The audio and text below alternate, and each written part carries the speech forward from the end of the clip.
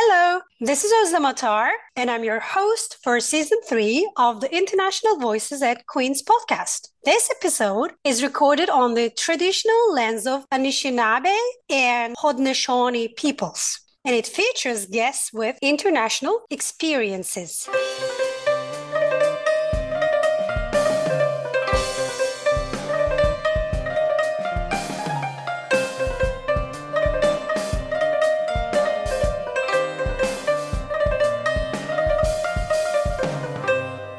So in this episode, we will explore entertainment on a shoestring. That is, we will chat about free or low budget events at the university and in Kingston. Today I'm with Johanna Amos. Johanna is an academic skills and writing specialist within Queen's University's Student Academic Success Services. She was an exchange student in Scotland and she did her master's in United Kingdom. Welcome, Johanna. First, I just want to say thanks for inviting me to join you today. Can you share a little bit about the financial side of your studies? Yeah, I went to the UK. At the time, the Canadian dollar was worth very little compared to the British pound. Money was always tight for me. So that meant that during my time there, there was all kinds of financial things to worry about to begin with. And I'm sure anyone who's been an international experience knows all the sort of hurdles you have to jump through with, getting your visa paperwork in order. You have to show, that you've got enough money to support yourself. And then opening a bank account is a bit of a challenge in another country, working through all those sorts of things. And you want to take advantage of being in a new place, feeling the sort of budget pressures and concerns. Especially my exchange, which I did in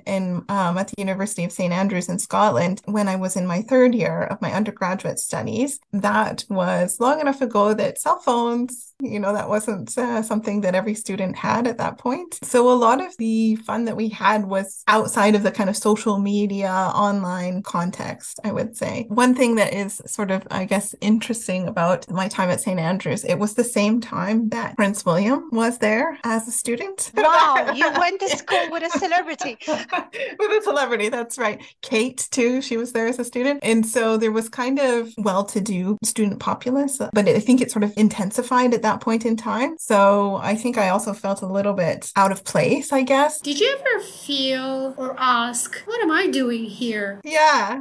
It was sort of surreal. And so there were a lot of students who would go out and they get really dressed up and go out to clubs and things like that. And that was never really super appealing to me to begin with. But I think that felt like impossible from a financial perspective too. So then it was finding other ways to sort of make things fun. Of course, we always had potlucks. And I think being on exchange, one of the things is that you end up often in a community of other people who come from places outside of that country. So other international students. So we would have lots of potlucks where, it was like bring a dish from your country and learn something else about someone else's background and culture, which was always really fun. So where did you have these potlucks? How big were they? Probably about like 10 of us, I'd say, but sometimes smaller. It just depended. And usually we would meet in someone's residence. So there would be, like, we all lived in the university dorms, more or less. And so we would often kind of gather in the kitchen in the residence. And then there were also different sort of clubs and societies. So there was like a coffee house kind of thing where there would be live music and sort of an open mic kind of night. So that was always fun to go to. There was a sort of group that did ceilidh dancing, which is kind of like Scottish dancing. And I can't even remember where we met, and it's that long ago. There were sort of dances and things throughout the year that you could go to. And I think at one point we even had a dance. So in St. Andrews, there's a ruined castle and a ruined cathedral. And so at one point we even had our final ceilidh dance of the year in the castle, in the ruins, which was pretty neat. That makes me think of the outdoor activities. Always love walks. So yeah, that's definitely something that I spent time doing with friends, especially on the sand dunes. So kind of natural landscape on the seaside where there's large quantities of sand that kind of make small hills. Actually, because they're mostly made of sand, they're not a consistent landscape. They change over time depending on the wind winds and the water. So they don't always look the same. What about the low budget opportunities in Kingston? How do you find out about those events in the Kingston community? There's great community message boards and things like that in Kingston. I live near Skeleton Park. So there's always lots of advertisements of concerts and things like that. That's one of my favorite spots in Kingston. Two events associated with that place come to mind. So the Skeleton Park Arts Festival takes place in June. It's free, which is amazing. And it's usually several days of music, and there's artists that come, and it's fantastic. That's always something worth checking out if you are in Kingston over the summer. And there is often a parade around Halloween. So at the end of October, when the kids get dressed up in costumes and go out trick-or-treating, so they knock on doors and request candy, the Skeleton Park community gets together, and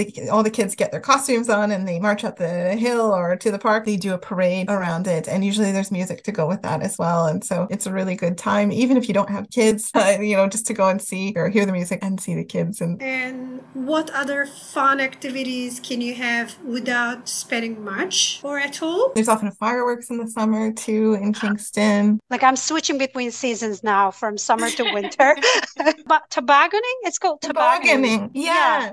Or Yeah. sledding. Yeah. Tobogganing, that's a Mhm. word I've learned in Canada. I guess Fort Henry is the best spot in Kingston. I've ever been sledding in Kingston, but certainly it was a big during my undergraduate, and we would often go sledding in the winter. It is really fun, and I think it makes you feel like a kid again. It's one of those activities I think a great thing to do. The same with in Kingston, lots of parks have skating rink, and also in Market Square in downtown Kingston. That's a fun activity to try, especially if you've never done it. If it's your first time out, you might want to go somewhere where there's a chair or a wall or something you can hang on to while you test it out. But fun, and there's music, and there's lots of people, and it's just sort of a nice activity. I love the lights and the real fire Yeah. in that area in winter. So, Yeah. what advice would you give to students at Queen's or incoming students to Queen's who would like to take the initiative and facilitate low budget or no cost events? Do you mean facilitate or take the initiative on like organizing? Yes. Or... What can I do to start a group or, Yeah. Ooh, good question.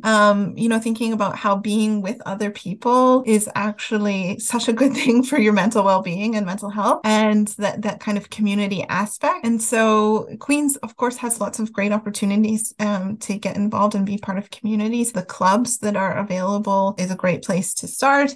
So looking at the AMS, if you're an undergraduate student, or talking to the Society for Graduate and Professional Studies, they often have some funding available if you're looking to start an activity or a club. There's intramural sports teams, things like that to look into. And if the club that you would like to be a part of doesn't exist, you can also start your own. There's other things like the Quick organizing a film night. Actually, Quick organizes film night. Yeah, like there's the sort of existing communities like at the Quick or within a residence, within a club, that you can organize things. But I think too, like things don't have to be a huge event that you kind of promote and have to organize, because that's kind of stressful too, right? To organize a club or to organize an event can be challenging. So, even just thinking about, we have this great downtown movie theater called the Screening Room in Kingston that often shows independent films, many of them from places all over the globe. And so, just organizing an evening with friends where you go out to see a movie together and maybe go get a coffee or some other, snack afterwards and discuss. They offer student discounts. You get the student membership card, and that makes seeing very high quality films very affordable. Yeah. And so, doing things like that, or sometimes like if you are on a budget too, and you want to go out to try a restaurant, sometimes seeing if you can go for lunch, where there's sort of,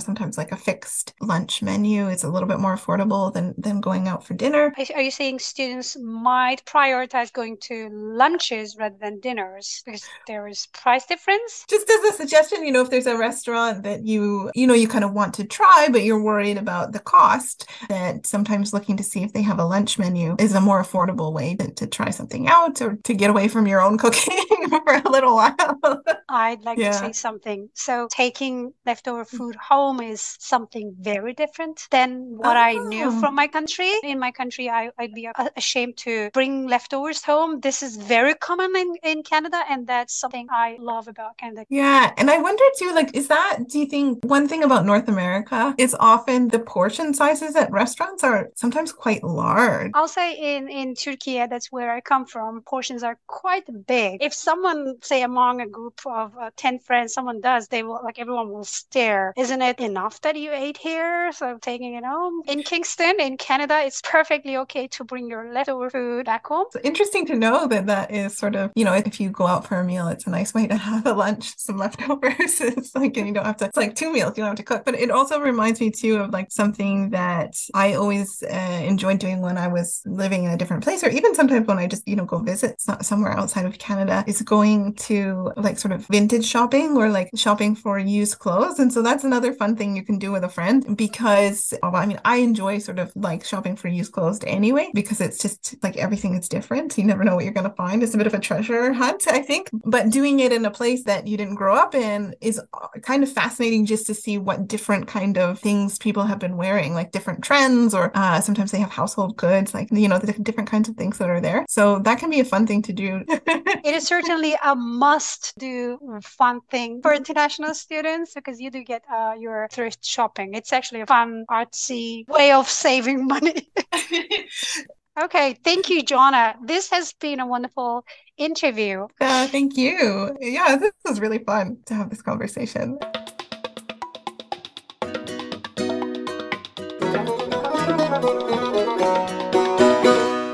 Hello, my name is Amanda Gray, and I'm one of the International Student Advisors at the Queen's University International Centre, QUIC. I'm also a regulated Canadian immigration consultant, commonly referred to as an RCIC. The other International Student Advisor at QUIC is Arthur Chen, and he is a regulated International Student Immigration Advisor, or RICIA. Arthur and I work together to provide advising to students on a number of topics, including immigration, daily advising, cultural transition, taxes, and so much more. We also plan and host several programs and sessions for students, including the International Student Summer Orientation Pre-Arrival Sessions, Welcome Week, bi-weekly sessions on study permit extensions, postgraduate work permits, and possible pathways to permanent residence. But our main role is to support international students as they transition to studying at Queen's and living in Kingston. We are here to answer your questions and to connect you with available resources. Students who would like to meet with us can attend one of our daily drop-in advising sessions. These are offered Mondays, Thursdays, in person or online, or can book an appointment with us through the QUIC website. QUIC offers a number of programs and events throughout the year. To see all the events and programs that QUIC offers, please visit the event calendar on the QUIC website, and don't forget to follow us on Facebook and Instagram.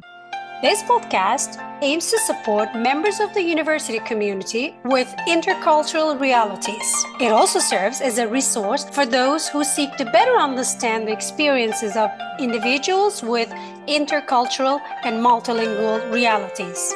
This episode is produced by Queen's University International Centre and Student Academic Success Services. The music for our podcast series was created by Kingston musician and santur performer Sadaf Amini. I'd like to thank her for sharing her unique tunes with us. You can find out about her music on her website www.sadafamini.ca. Thank you to the CFRC team for their support. My mentors and thinking partners in this project were Lydia Skulstad and Alyssa Forstner. I appreciate their guidance.